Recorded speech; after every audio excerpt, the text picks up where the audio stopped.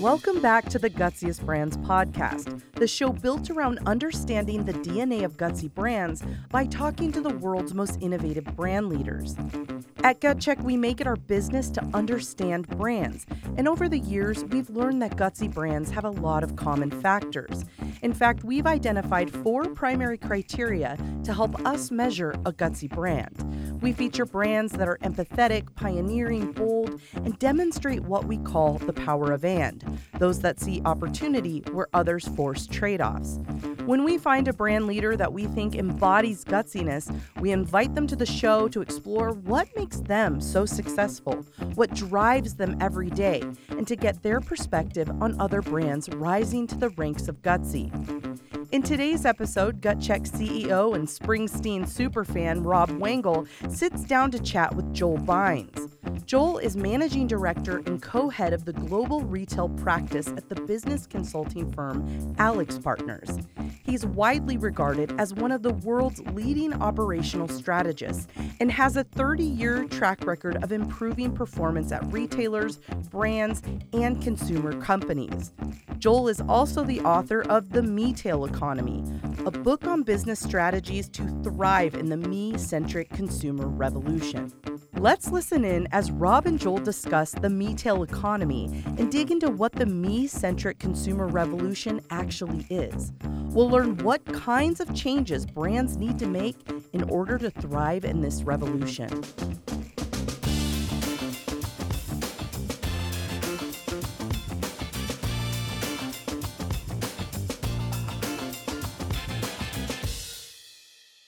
Hey, Joel.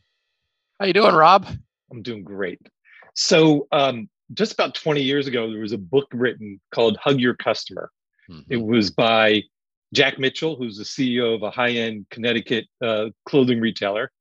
And as I was kind of thinking about you and what you've been working on, a lot of his themes and experiences really kind of resonated. And I think your book captures that plus a lot more in a modern take, if you will, on a lot of what he was speaking about and how he's grown this incredible set of stores in Connecticut.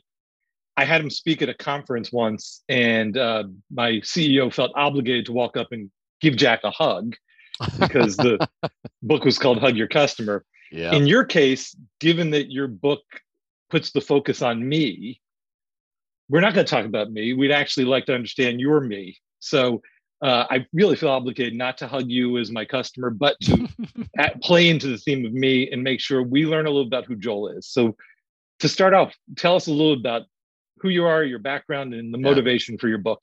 I'd be happy to. But I also want to put this caveat in that if we are talking about hugging customers, we're only speaking metaphorically about the hug these days, just to be clear.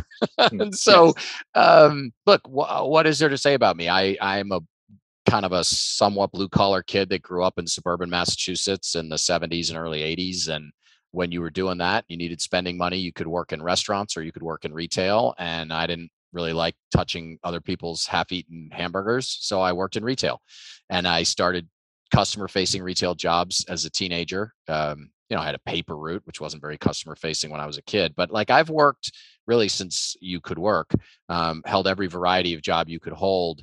Always been very curious about how consumers worked and how retail worked and everything else. I fell into retail post-college and post-MBA, spent the first half of my career working for retailers on really complex operational problems. And then I met a guy named Jay Alex, who's a real legend in the turnaround space. And Jay, this is about 20 years ago, Jay was talking about building kind of the Uncola of consultancies. It was going to be a management consulting firm filled with people who actually knew what they were doing, which was kind of unique at the time, and it's still sort of unique. So experienced people rather than very smart, but totally inexperienced college grads working on problems. And that's what he did. And it was really intriguing to me. And I joined almost 19 years ago, and that's where I've been. The common thread for me, I look after the global retail practice at AlixPartners. The common thread is I've never stopped having a dialogue with consumers. And, you asked a little bit about the origin of the book. It was one of those just slap on the forehead V8 moments where I realized exactly what had happened to the consumer. All the stuff that we used to do just wasn't working as effectively. And I listened to everybody tell me that it was all about e-commerce, or it was all about personalization or digital marketing. And those all felt like tactics to me. They didn't feel like anything really fundamental or strategic. And then this concept, which sounds fairly simple, but I think has a little bit of nuance and complexity, which hopefully we'll draw out, is this idea of a power inversion. You and I grew up in a world where, by and large, the power rested with the companies, and not the consumers. I say they had power, they had agency, but not choice. It was just much too hard. And today, it's so easy for consumers to exercise that choice, because they have this power. So anyway, I came to that realization. The idea of the word METAIL popped into my head, and I thought it sounded somewhat catchy. And then I did what a lot of people do, which is I stupidly decided I was going to write a book. And 3.5 years later, here we are. Since so many people have written books, why write? Why tell the story? It's so strange. I know what my answer to this question is, but nobody believes that this is the answer. But I've spent almost 40 years, pretty much, if you go back to high school jobs, working with consumer facing businesses and working with consumers. And tens of millions of people, if not hundreds of millions of people around the world, make their job in the consumer economy in one way, shape, or form, whether it's farmers growing food, or manufacturers making product, or people in the supply chain. It's probably hundreds of millions, actually, now that I think about it. And it's important to me that that industry continues to thrive. This felt like a fundamental enough change to me that I first wanted to make sure that it actually was. So I did a lot of research and testing the idea and so forth. And then when I did, I kind of decided that it should be me that says it, and then we'll see whether anybody would listen. And people say, oh, you're a consultant, you just wrote a book to sell consulting work, or you did it because you have some self-aggrandizing gene or whatever. And none of that could be further from the truth. I just had some stuff to say, and I wanted to put it out there, and it turns out that a lot of people find that it resonates with them. So that's been a nice surprise. So I'm going to jump ahead and then bring us back. Okay. And the place I'm going to jump ahead to first, because I do want to get to the premise of the book and the key themes. But one of the things that stood out to me is you talk about there have been lots of disruptions over centuries of retailing, but you see the past decade as a revolution, not just a disruption. Correct. That's a pretty big assertion. Talk about that. Let me set it up first by saying that anybody that has been in and around the consumer economy for a long time has heard the word revolution bandied about over and over and over again. But to me, a revolution is a real uprising. And what we have in the METAIL economy is we have a consumer uprising. So it fits the definition of a revolution. And when you backtest that against things like the advent of e-commerce or the superstore, or going back to the Sears catalog, all those were things that disrupted the traditional way of doing something, but it didn't change anything about it. I say in the book, choosers chose. They chose the products, they chose the prices, they chose the format and the method for selling them to consumers, and consumers either bought or didn't buy, but it was always unidirectional. And so each disruption, the suburban mall, the superstore, the category killer, e-commerce, whatever it is, those definitely disrupted the industry, but they didn't change anything fundamental about the relationship between the companies and the customers. And then about 10 years ago, because of technology, but not technology itself, consumers began to be able to access information in a way that they'd never been able to access before. They began to access the industry in a way they've never been able to, and they began to access each other. One of the things I say in my book is, for generations, if you were going to make a large purchase, you would turn to consumer reports for advice. And today you turn to consumers reports for advice. And that kind of crystallizes it for a lot of people. So for me, I take some heat for saying this is the only true revolution, but I defend it by basically saying this has completely inverted something that had basically operated only one way for millennia. So when John Wanamaker said, when a customer enters my store, forget me, he is king. Yep. And many after have said, customer is king, customer is queen, yep. We're customer centric. What's the real inversion? What makes this any different? So this is my response to that question, which comes up a lot, is Tell me how often you as a consumer feel like you are king or queen. And that's sort of the mic drop. Right. Because until 10 years ago, it didn't make any difference whether they treated you like a king or a queen because you didn't have any choice. You had agency, but you had no power. Now you have, as a consumer, you have agency and power to the point, one of the stories I tell in the book is upset consumers can actually become competitors now, right? So I talk about this company called Lolly Wally Doodle, which is a real company. And this is a woman who couldn't find the right kind of clothes that she wanted for her children anywhere. So she was able to connect with a supplier in Asia. She was able to start making clothes. She sold them on Facebook groups. Then people really liked them. And then she started a company. And now she's competing with all the people. So if she were really queen, she would have been able to talk to somebody and get what she needed. But she wasn't. There's a cartoon. I use this in my speeches. And if anybody from the Wall Street Journal is listening, I'm probably going to get in a lot of trouble because I don't have the rights to it. But there's a cartoon called Pepper and Salt, which is in the Wall Street Journal. It's been there forever. I tore something out of Pepper and Salt probably 20 years ago, and I've kept it with me. And it's a cartoon of a man standing at a retail counter. And the caption says, "When you said satisfaction guaranteed, I thought you meant mine." And that's basically what it is. It's just been lip service. But it can't be lip service anymore. So that's a long-winded answer to isn't this just another book saying the customer is always right? I don't think it is. So talk a little bit more about, so you've given us the foundation that there's an inversion, yep, and that information is really the central currency that's enabling it. Right. Talk a little bit more about the premise of the book and how do brands and retailers compete more effectively in this environment.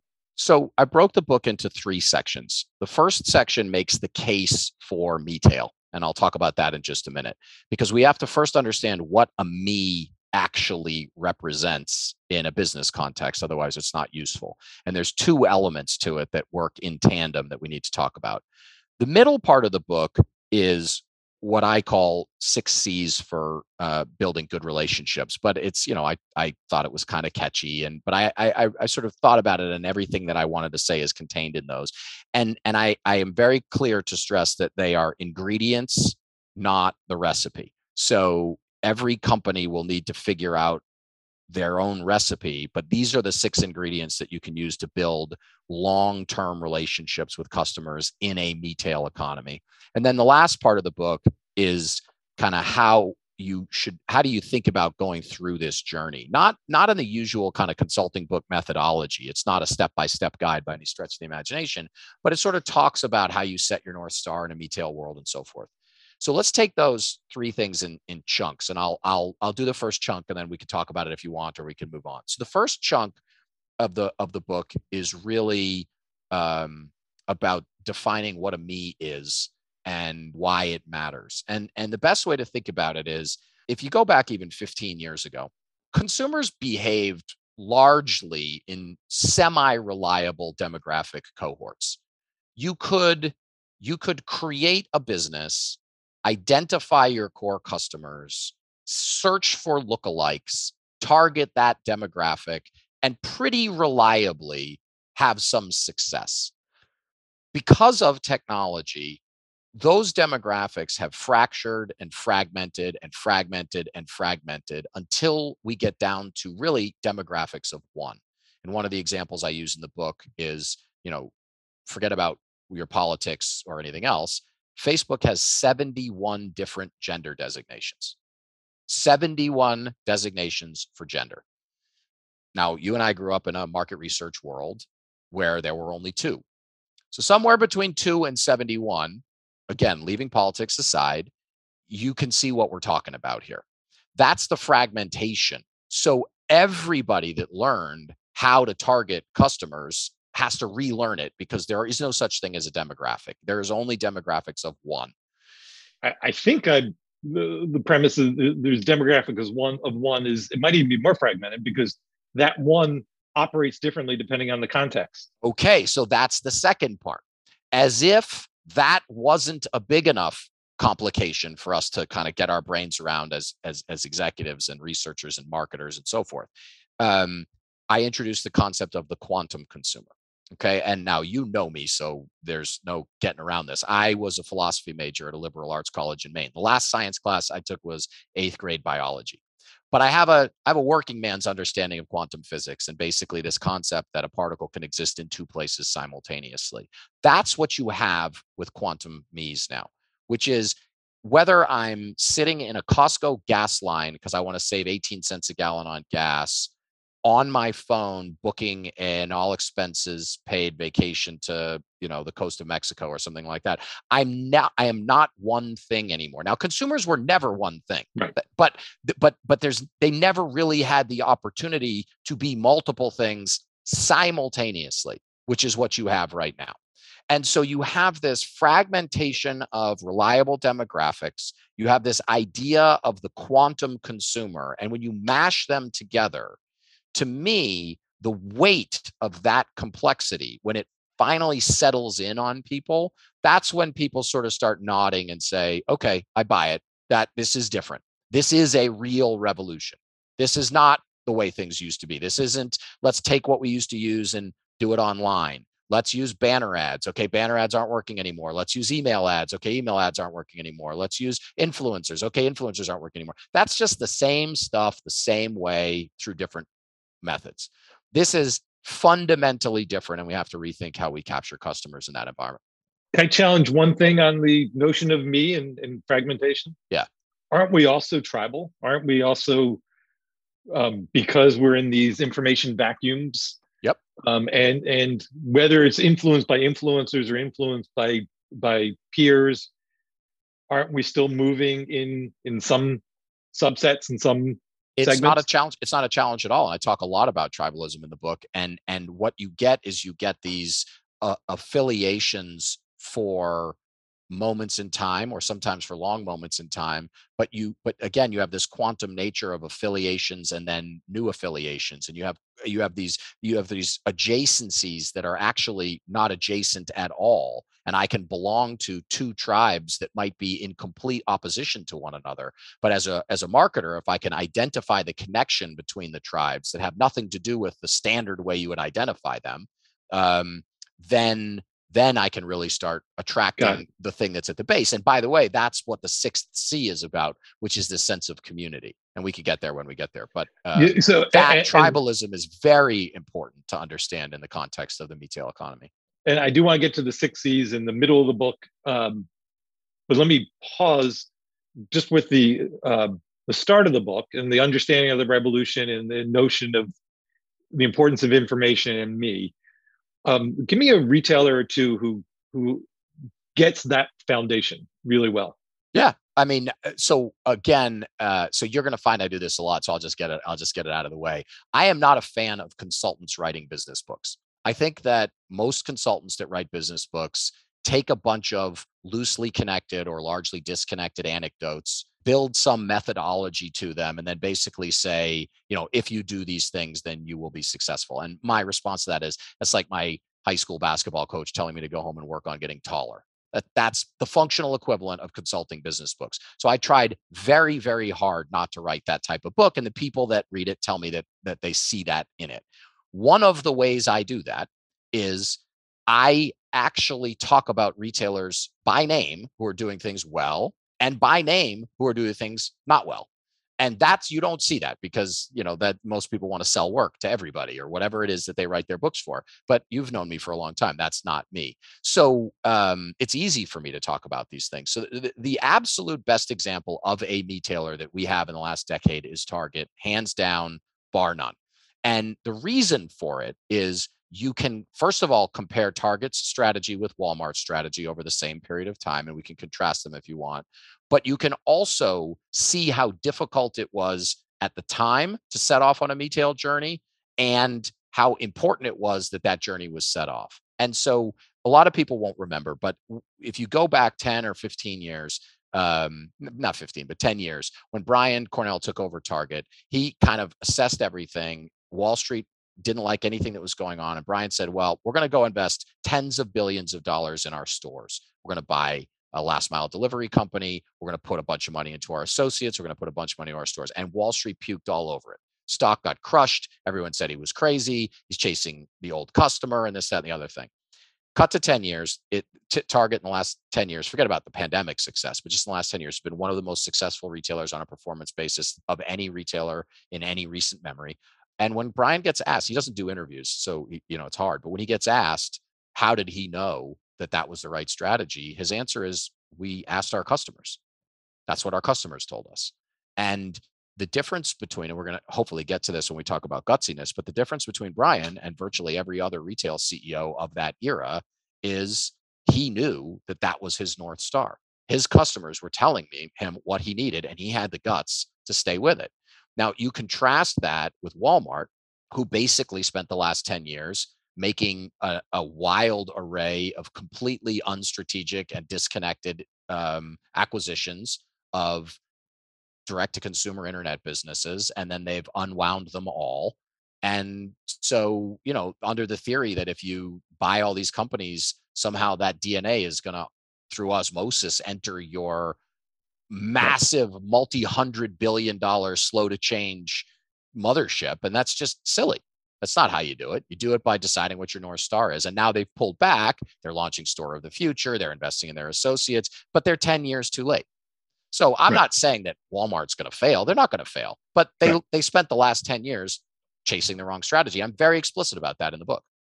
So for people that want to read the book, you're going to find some interesting stories of good, but also some interesting stories of not so good. So talk about the 6 C's a little bit. Well, so to start, what I want to be clear about, and I said this earlier, but I just want to reinforce it as we move into that section, is the 6 C's are ingredients. This is like the great retail baking show. All of us have the same basket, and it has 6 ingredients in it.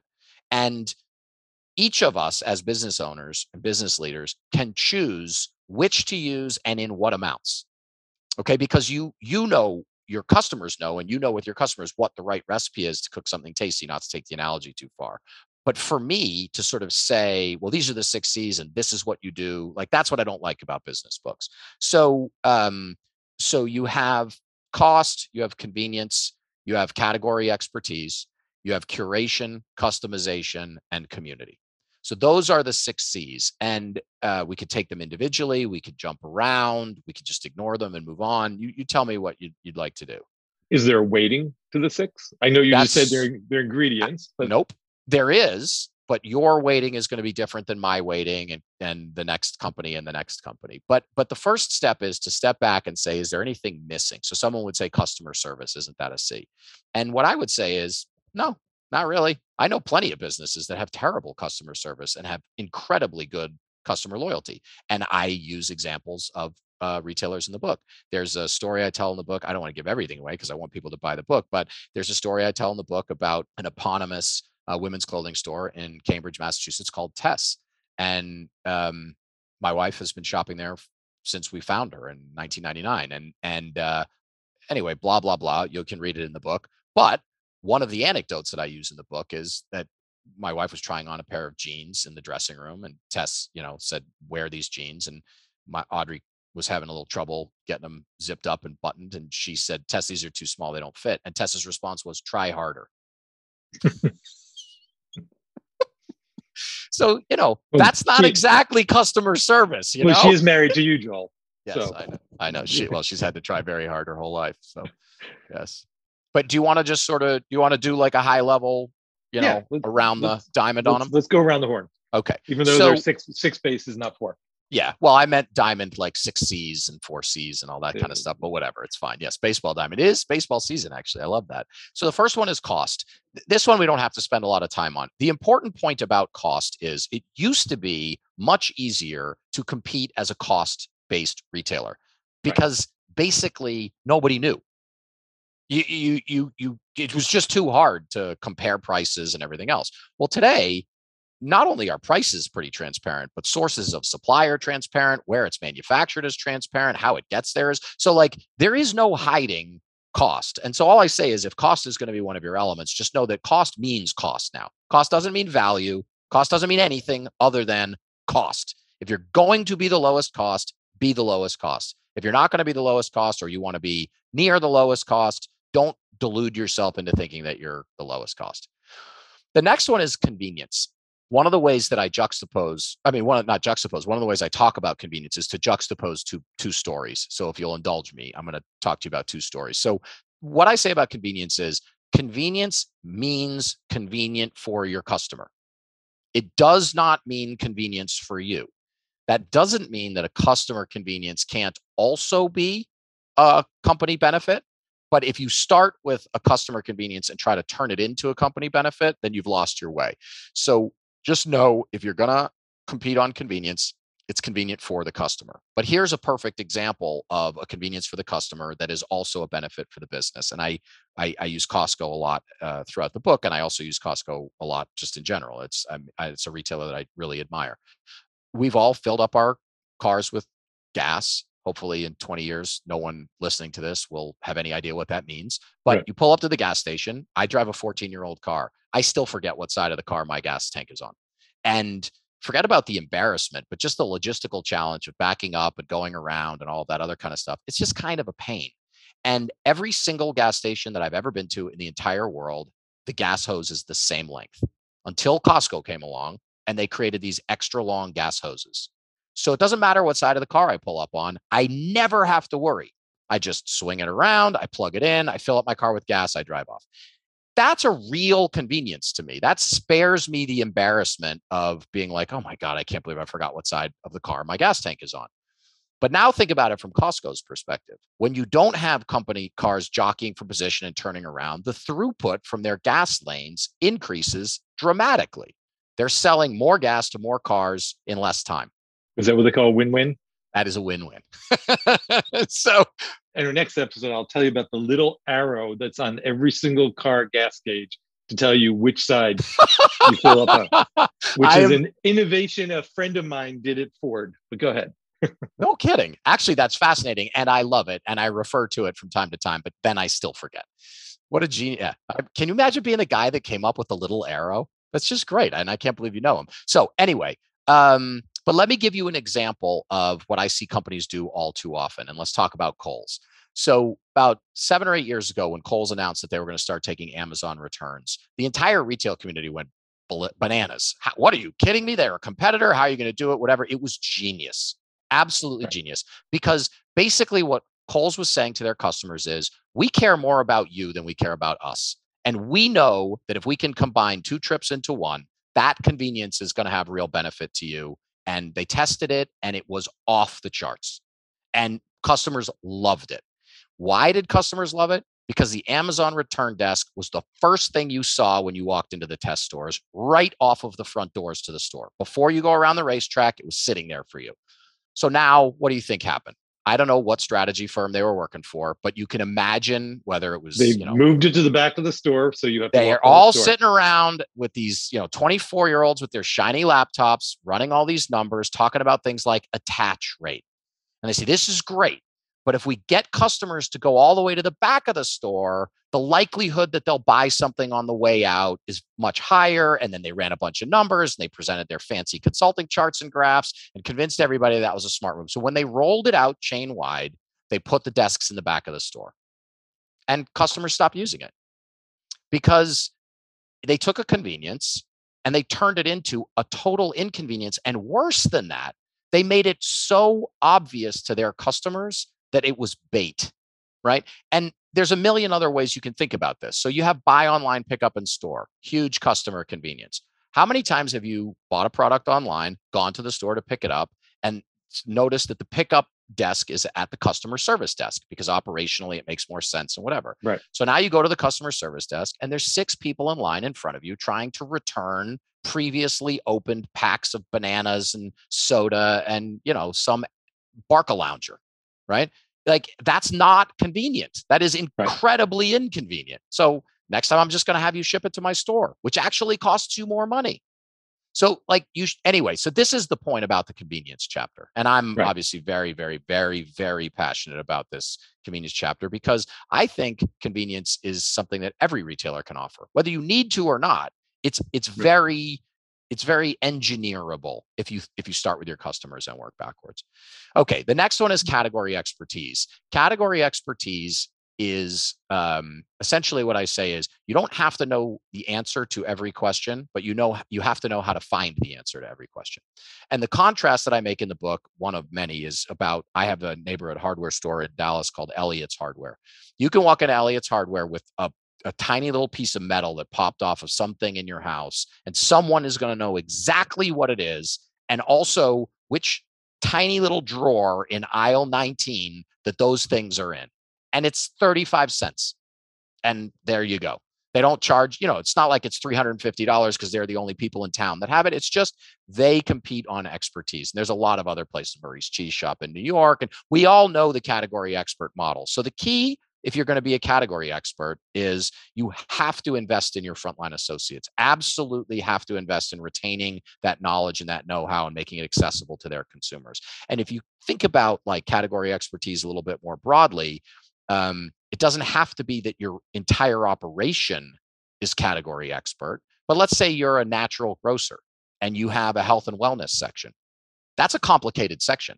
That's a place you walk into and it's single facings of a bunch of brown bottles that all look basically the same and all pretty much do the same thing. And so if you don't have a category expert there, then you have to ask yourself, why are you in the health and wellness business? Or if you're in the health and wellness business and you don't want to have a category expert there, you got to rethink your assortment. And so that's the type of stuff we go through in the book. Can I jump around for a second? Yeah, of course. So as you're going through the C's, it makes me think of the shopping missions. Yep. And we all have various shopping missions. Yeah. So how do the shopping missions, will range from just, the destination purpose. I need to go do a fill-in shopping trip, or I need to buy something in particular. I need to go get that piece of metal at Elliott's, to I need to reward myself, and treasure hunts and everything in between.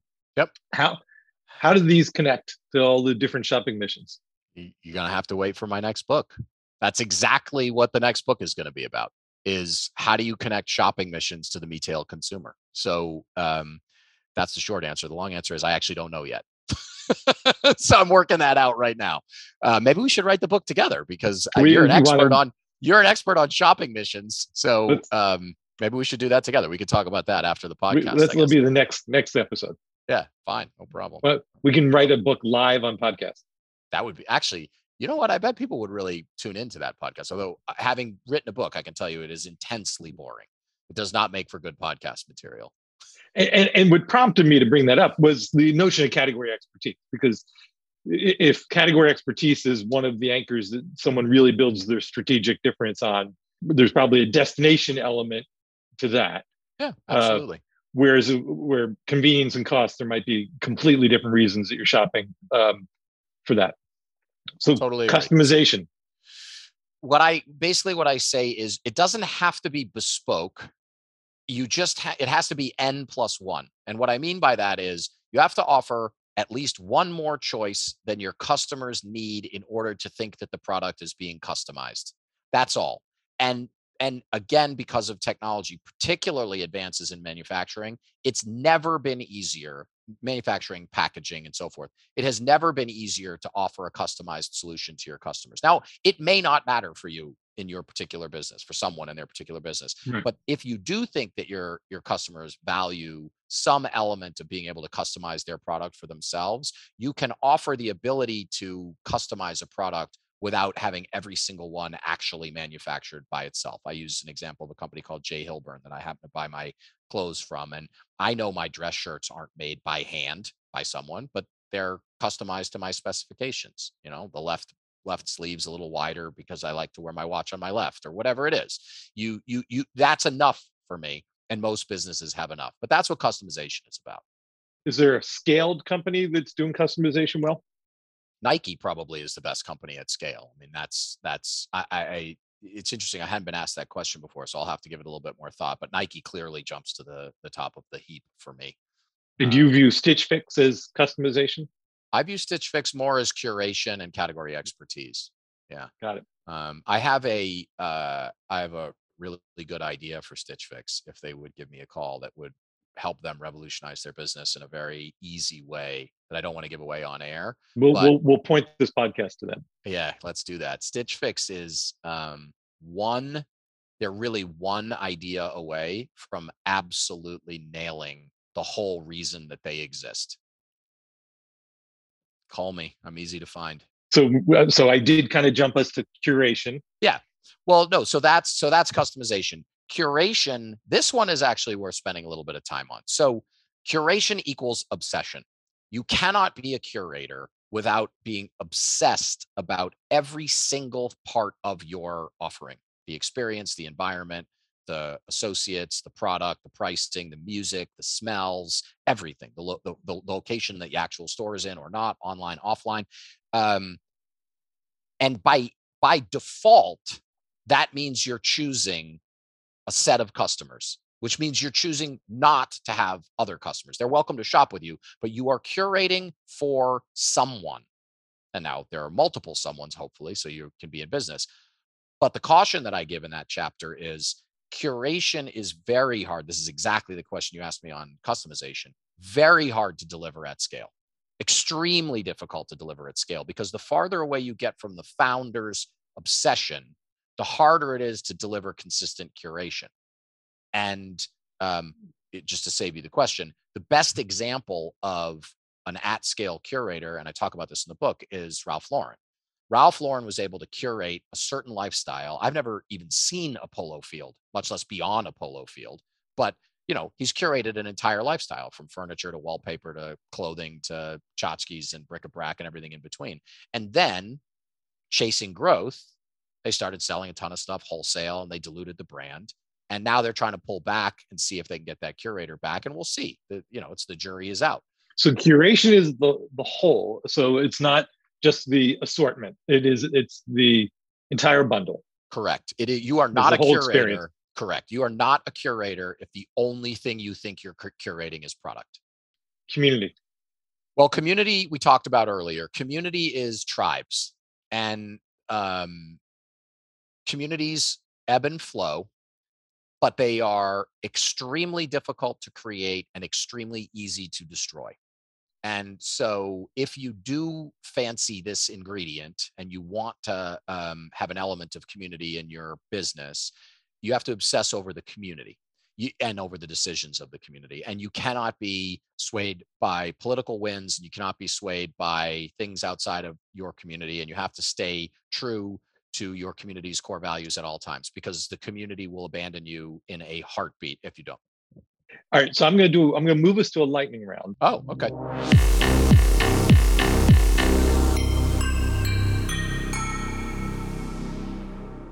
As you and I spoke prior to this, you kind of said, well, we can talk about the 6 C's if you want, or the 4 pillars of Gutsiest Brands, are similar. There's a DNA. And so I'm going to go through the 4 pillars of Gutsiest Brands. Okay. But go through the lens of your view of retail and consumer businesses, and ask you the first retailer or brand that comes to mind when I share our pillars. Okay. Leading with empathy. Patagonia and REI. Tell me more. Well, let's just stick with Patagonia, because we'll just stay with one. It's just easier that way. Not to say that this doesn't apply to REI. Everything that Patagonia does demonstrates empathy.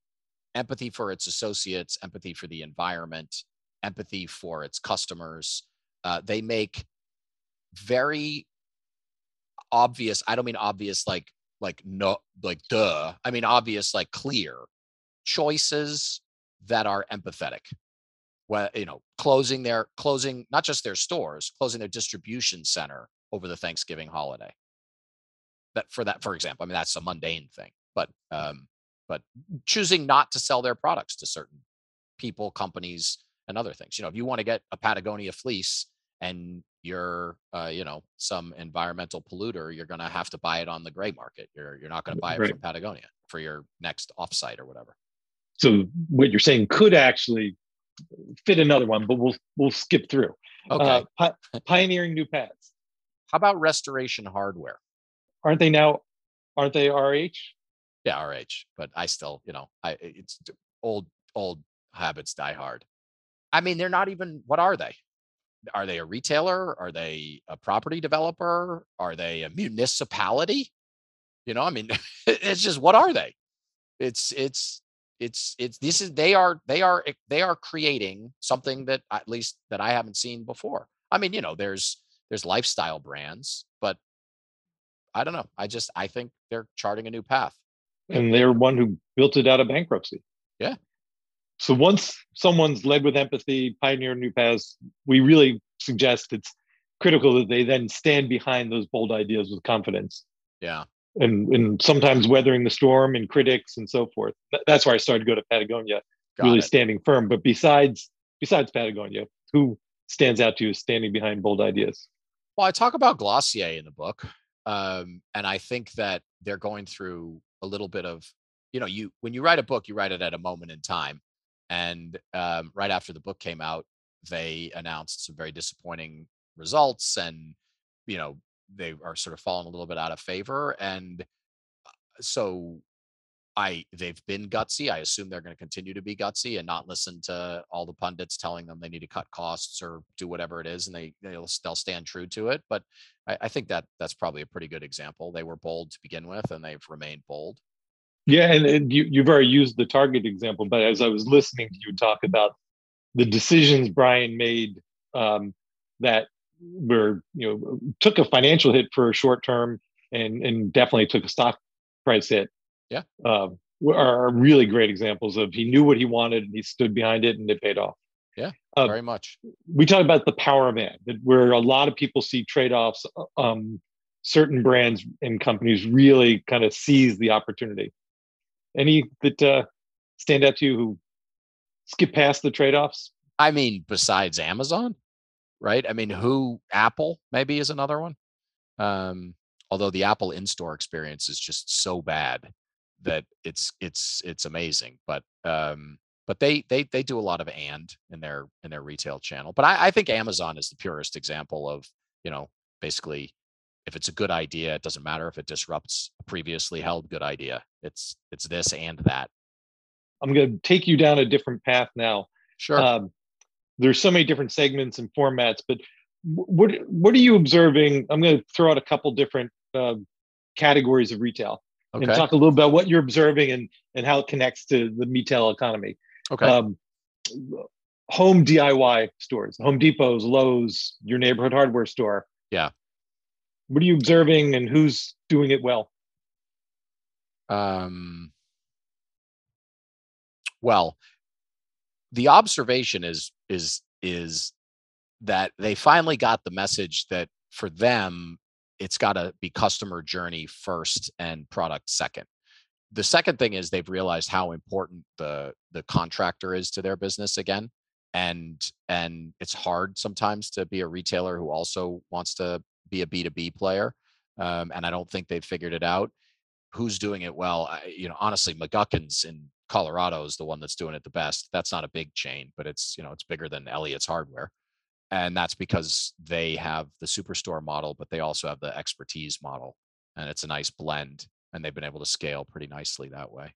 I doubt very many people have ever been to a McGuckin's, but I would recommend that they try it if they haven't.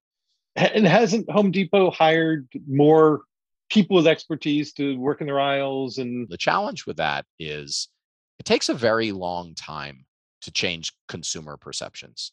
And if they really and truly are going to commit to being a category expert, then they have to find a different way for people to experience the change than just walking in the store looking for a light bulb.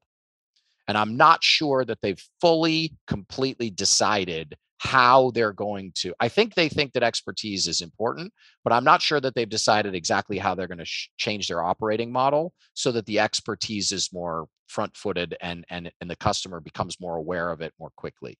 Would you argue that what Best Buy did could serve as a model?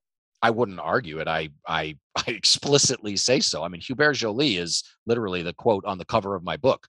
So you're getting no argument from me. That's the perfect example of understanding how complex their category was and how their only ability to compete was on expertise and what that required. To invert it, invest back in the stores, invest back in the brands, and it was just a humongous success. I mean, I'm a huge admirer of Hubert's. grocery and kind of everyday products, whether it's, you've talked about Target, obviously, but Well, Target, mass yeah. merchants, drugstores, CVS, Walgreens, grocery. What are you observing there? And is there someone leaning into one or more of the 6 C's in a way that stands out and is beneficial?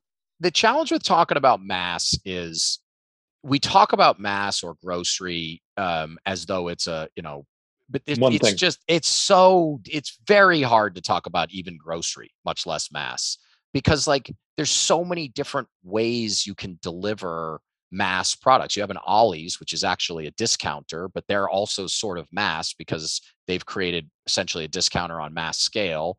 You have, of course, Target, Walmart, and then in grocery, there's so many different formats. There's hard discounters, there's high service, there's organic, there's, you'd have to break every segment down to sort of have I think a meaningful conversation about it. Obviously we talk about Wegmans in the book because who doesn't? But, if you lump convenience stores in there. So what does Wegmans do that stands out? It's just pure expertise. It's just category expertise along with curated product. It's just a completely different experience, and it's built intense loyalty. It's the same thing for Wawa in the convenience store space. Right? They have really overcommitted to that type of an environment that customers, they want to shop there. You don't shop there just because you happen to stop there for gas. Buc-ee's is another example of a company that, if you don't live in the South, you may not know what Buc-ee's is, but Buc-ee's is, I call it a truck stop, but it's not a truck stop because trucks aren't allowed. It is a car stop. And people actually plan their road trips around where the Buc-ee's are to stop there. It's just a brilliant delivery of a concept. And it's just, I talk about Five Below in the book, kind of completely reinventing the dollar store channel because they had one silly or not silly idea, which was, I wonder if we sell stuff for $5. That was it. It's an easy way to satisfy and entertain my kids. Yeah, and it gives them a huge range of different products to be able to sell in that store, and it doesn't limit them. And now they have Five Beyond, which is going above the $5 price point. And so you're never really locked into anything as long as your true north is the customers that you want to attract, and that you start with what they need first and then work backwards. So talk to me. Do you have a perspective on Google and Google Shopping and where it fits and where it could fit? I mean, Google. I think there's some people that worry that Google is going to become Amazon. I don't think that will ever happen. And I think that Google Shopping is a tactic. I think Google Shopping is it's very convenient for customers. It presents an alternative to an Amazon store, but it is not a solution for anybody. It's not going to solve anything, and it hasn't. Deciding whether or not to be on a Google Shop is not going to change anything about your relationship with your consumers. You still are going to have to give them one of the C's of why they would be shopping at you at some point. I'm not somebody that worries too much about sort of outsourcing too much to companies like Amazon or Google or anything like that. I just think that's the way of the world. You want to be where the customers are for most businesses that want to scale. Given that you argue that information really is the central point that's allowed the inversion. Yeah. Is there an argument that Google is as well positioned as anyone to make a bigger stand in this space? I mean, it's certainly possible. I've never even had a meeting at Google. I don't think I've ever met anyone who works at Google. So I actually have no idea what they're thinking. It's theoretically possible. I'd have to think more about it. I'm not necessarily sure that they want to become an information aggregator. I think their advantage is they actually aren't. They're, saloon doors as opposed to velvet rope. But I don't know. Maybe the case could be made the other way. I'm not sure. I'd have to think about that a little more. You do talk about digitally native brands, direct-to-consumer brands, and the movement to brick and mortar. When I first saw some of the biggest and most successful digitally native brands do that, I started to say that that's where they go downhill. That, when Peloton starts to invest in real estate and having to operate stores, it feels like it adds an enormous cost and a level of complexity. But I think you argue that it's really valuable to those companies. Talk a little bit more about that. It can be really valuable. It's not black and white, but for most direct-to-consumer businesses, at some point, the curve of customer acquisition cost starts to steepen to a place where you need to find another way for people to discover you and interact with your products. And to date, there's been no better model for doing that than a brick and mortar store.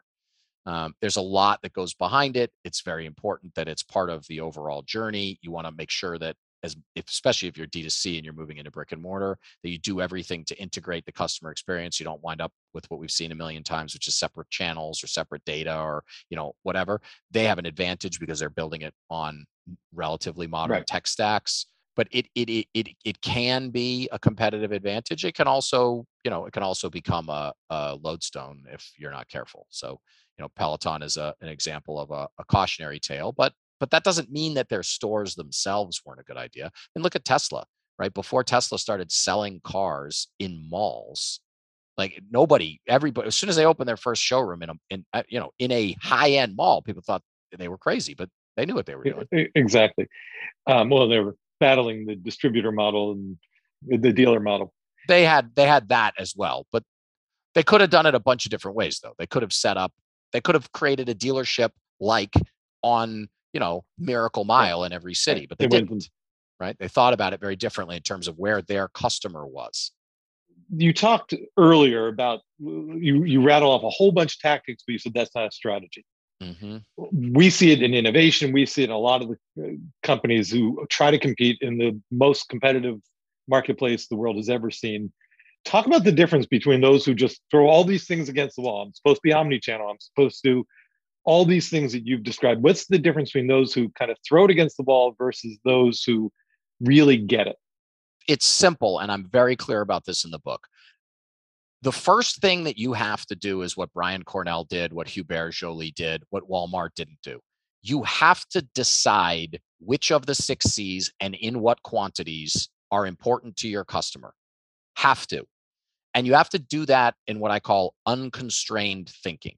You have to stop thinking about how hard it's going to be or expensive to, silly example, but replace all of our gas hoses, right? If you start there and you're like, yeah, but it's going to be so expensive, you're never going to get where you need to be. You have to throw out all of your limitations. You have to forget about what your balance sheet looks like. You have to forget about what your sales trajectory looks like. You just have to decide what it is your customers want so that you can differentiate and build loyalty.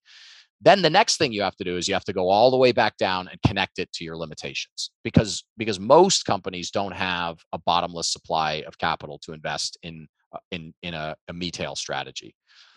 Once you've done that, you have a pretty good idea of the gap, right? If you're going to offer last mile delivery, your gross margins are going to go down. Your EBITDA is going to be challenged because those products and services that you're delivering to the home are going to cost you more money, but you're doing it because you believe that 10 years from now, that will be important to you in terms of surviving and thriving. So after you go through that, you have to reflect all of that realistically in your P&L. And then I say, then you have to bring back your limitations, right? One of the things I say in my book is I remember the day that I realized I was going to be more likely to own season tickets to the Red Sox than play for them, right? That's a very important realization. I won't hold that against you. Have you looked at the standings lately, by the way? Oh, please. This is like, it's fine. It's early. It's April. We talk a lot about the idea of understanding human experience. You kind of know it when you see it, that they get me experience. They understand me. Whether it's an ad that just spoke to me because they understood who I was, or a retail experience or anything else. How do you learn with this highly fragmented world of who I am? How do I find these people? Well, you already have them. I mean, if you're starting a business from scratch, then you have to do something a little bit differently. But presumably everyone listening to this podcast already has a business that has customers. And so, that's where you come in. That's where a lot of work needs to be done. But it's not very difficult to listen to your customers. And the other people that you need to listen to are, if you are in the brick and mortar business or any kind of a service economy, restaurants, what have you, you really do have to listen to your frontline associates. That's the thing that Hubert did so brilliantly, is he didn't just do customer research and focus groups and so forth, but he actually went and worked in stores. He talked to people. He embedded himself in the details of how the business worked, so that he could understand all of the things that were, it's easy to say, put the customer first. And then when you have to fill out 5 pieces of paper in triplicate, if you're going to offer a price modification, that's not the equivalent. That's like, it's what we talked about earlier. It's the customer is always right, but not really. We're limited in time, and we could probably do a whole episode on the current economy. But do you have any quick thoughts, given that you call this the METAIL economy, and there's such volatility right now between high inflation, low unemployment, a possible recession? Yeah. We just saw the GDP dropped in the first quarter. Any off-the-cuff thoughts on how these two ideas of a METAIL economy and the real economy connect? I don't think there's any connection. I really don't. I think the METAIL consumer started emerging about a decade ago. I think the METAIL consumer is here in full force now, and I think 10 years from now, it's going to become even more obvious. And I think that applies in good times and bad, except to say that in bad times, it becomes even more difficult to attract the MEs because they are pulling their horns in on consumption broadly. So it means that if you're going to be a customer, if you're going to be a category expert, expertise matters now more than ever. If you're going to be a curator, curation matters now more than ever, because you have to be able to attract them. It's harder and harder. That's where I'm going to kind of challenge your premise that they're not connected. I think they're highly connected. They're connected, but the brands and the companies who get me are more likely to be resilient in difficult economic times. That's true. I would agree with that statement. Right.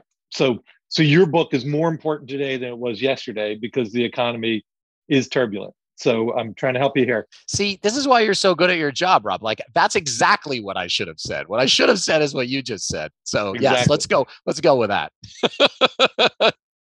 I could go on. I had about a dozen more questions I didn't get to, but we're going to do the final lightning round, which we call Spill Your Guts. Oh boy, here we go. Okay, let's spill it. What's the first brand, could be a retailer, that you remember from your childhood, and why is it memorable? Building 19 and a half. That might even be in your book. It is in my book. If anyone has ever been in a Building 19 and a half, it's long gone, then you know why it's the first brand that comes to mind. There's some fun stories in the book about it. Other than the book you just wrote, is there a book or movie that best represents your life, your journey? Yes. Basically any Mr. Bean movie that's ever been made. That pretty much is my life. There you go. Okay. You talked about your job as a consultant, and now you're an author. So you have a dual career. Yeah. If you're talking to a child, how do you describe what you do? That's easy. I'm a doctor, but for companies. Are you a doctor that helps? Or you heard I mean, generally speaking, that's what we want our doctors to do. They're not all perfect at it, but that's what we want them to do. Yes. You've obviously been very thoughtful about the 6 strategies and a lot of pointers for business leaders. But if you had to summarize one piece of advice for a business leader who wants their brand and their company to be gutsy and succeed in this crazy world, what is it? Work with people who will tell you the truth. Just too many sycophants in the world. And if you really need to be gutsy, even if you don't want to hear it, and it might be something you need to hear. So just make sure you surround yourself with people who will tell you the truth. I guess building, I'm going to build on your quote in your lightning round of Spill Your Guts. And there you go. Let's spill our guts. It's listen to me. Listen to people who work for you who will tell you the truth, but also truly listen to the customer.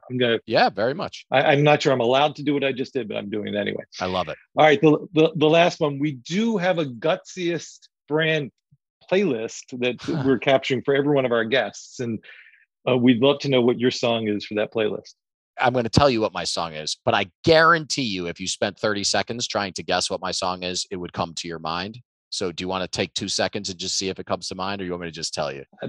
My mind goes to Bruce Springsteen all the time. It would be born to run. Yeah, but not me, because you know me and you've known me for a long time. So same genre, Tom Petty, but my song is I Won't Back Down.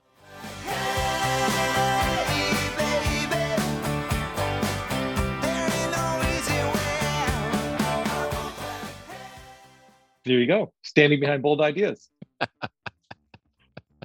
Hey, this has been super. I think our audience will learn a lot from this. Thank you. And I do encourage everyone, even though Joel gave us a lot of perspective straight out of the book, read the book. Thanks, Rob. I really appreciate you having me on. Well, Rob, that was a very fun episode. I feel like we could have done an entire series with Joel. Yeah, and it's funny. I think Joel would probably argue that he doesn't want to do a series because he wants us to buy his book. That's true. That being said, I agree. And I think as I was thinking about, there's just something about retail overall, which I think is universal. In that, in varying degrees, we all shop. Every single person shops. So I think we probably could have gone on and on and on about our favorite stores and the stores that and retailers, be it online or brick and mortar, who are no longer our favorites, and probably we could have definitely had examples upon examples. So I think the universality of retail and the fact that it's such a part of both our everyday lives, with the things we buy at a grocery store or drugstore or a Target, all the way to the really big purchases like an automobile or a wedding dress or whatever. It's got such broad appeal. Yeah, I agree. And as a avid shopper, I love when things are customizable, or I feel like I'm listened to. Growing up and moving into my career, I think it was called the Nordstrom customer experience or something. And I just was so excited by that. So the idea of METAIL is fascinating to me. And you guys were talking in the interview a little bit about companies that didn't do really well moving into this new economy and those that did. And you said those that maybe are more resilient are already customer focused. They have a deep understanding of who they're building or creating for. And it got me thinking, what would Joel say about Abercrombie and Fitch? There is a wildly popular documentary on Netflix right now called White Hot. It's all about the empire that is Abercrombie. And they really took a hit. They were creating a lifestyle similar to Ralph Lauren, like you guys talked about. They set the tone. You want to buy this. This is what's going to make you cool and elite. And they were happy with being elite. But then things changed. Cool changed. And people were like, wait a minute, you're kind of biased. I don't like this. And things just weren't going well. So I'm wondering, what's our takeaway in the METAIL economy for companies like that need to rebuild and kind of grasp a new way of doing things? Yeah, I think it's such a fascinating point you're making, and would have loved to have spoken to Joel about it. I think my takeaway from reading his book and from the conversation is the ability for people to be agile, the ability for companies to recognize that what got us here doesn't necessarily get us there. And so I think that's probably interesting. And then thinking about Abercrombie, the notion that they probably had a segmentation that says all people want to be like this. Mm-hmm. And I think part of what's probably happened with the generation that they've historically appealed to is that they've become more individualistic, and that what their values are has probably adjusted. And Abercrombie had this formula that sounded so right and worked so well for so long. And perhaps they did create what cool is. And now in a METAIL environment where the consumer is king or queen, they didn't follow along, and they didn't adjust to the values and what cool is today. Or maybe what's cool for some is not cool for others. That's a good point. Let's talk about that saying that you just said, the customer is king or queen.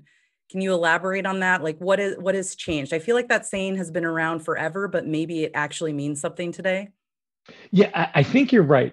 And it's interesting because Joel in his book has a quote from John Wanamaker, who was a retailer over 100 years ago, that says, when a customer enters my store, he is king. Notice it was he back then. But and I do think companies have talked the talk of being shopper-centric, customer-centric forever. But I think his point is really valid, that if you were a merchant, you controlled what was on the shelf. You controlled what my selection was. You controlled the price. You controlled all these things. The big point that Joel makes is that there's been a massive transition to people having much more control. And what's interesting is, for everyone who thinks that the retail revolution is all about e-commerce, while e-commerce has been a strategy and a tactic and a channel for people that's definitely changed the way we all shop. His point is that isn't the revolution. It's a disruption. It's not the revolution. The revolution is all about putting information in people's hands that give them much more power to compare things, to choose things in the way they want. So that truly should enable people to have much more control of what they buy, when they buy it, how they buy it, who they buy it from, whether it be buying it from someone that has values like me, whether it be buying it from whoever is the lowest price without gimmicks. As a consumer, we definitely have a lot more information that lets us make better choice. Now, one of the questions I have is, while that's true, and while some retailers, be it online or bricks and mortar, are clearly taking advantage of it, my question is, are we really all experiencing as customers that statement? So the best retailers have figured it out and do appeal to us and create an emotional connection that creates habits and creates loyalty. I still think there's a long way to go, which I guess is why he published the book, that here are some retailers who are doing it really well. And if you want to survive and grow in the future, you better do it too. That's true. And I think one of the things that we as consumers can really get into is feedback. And I know that's important here at Gut Check, is online feedback, online reviews, and really understanding what people are saying about products out in the world. But I myself am what is known as a Yelp elite. And that just means I do a lot of feedback about restaurants. And they're amazing. I have a community on there of people. We chat back and forth of best places to go in different cities. And there are a lot of restaurants that actually take the time to read that and engage with the community. And you can tell which ones do, for sure, because it's a whole experience. And I think it's interesting that one of his 6 C's is community, and how community is built between retailers. And I think he kind of incorporates restaurants in that as well. And to me, in many ways, the restaurants and others who get feedback respond directly. That's great. The more important thing is, do they take the feedback, whether they say something online or not, and do they really adjust the experience? Yeah, apply because it. Ultimately, this is all about a great experience. I loved curation and how there are certain retailers who kind of take all the component parts and just kind of, you can't describe it always, but they get all the parts right in a way that you have a feeling that they get me. Mm-hmm. And the last thing I'd say is, I appreciate the fact that he described his 6 C's not as a formula, but as the ingredients. And each company needs to determine, and each brand needs to determine, which of these 6 C's do I leverage to create the most connection with the people I'm trying to serve, which is exactly what we talk about in Gutsiest Brands, is that there's the DNA of the Gutsiest Brands, which we think are 4 core elements. We're not suggesting that there is a mathematical equation. We're suggesting that you better incorporate these 4 elements and figure out how they enable you to connect as a Gutsy brand to the consumers you're trying to serve.